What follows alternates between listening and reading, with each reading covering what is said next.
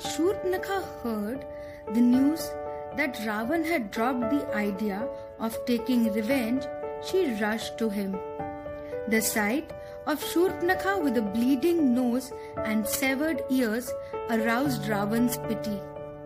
Weeping bitterly, Shurpnakha told Ravan that Ram attacked her because she had wanted to gift Sita to Ravan to make his queen.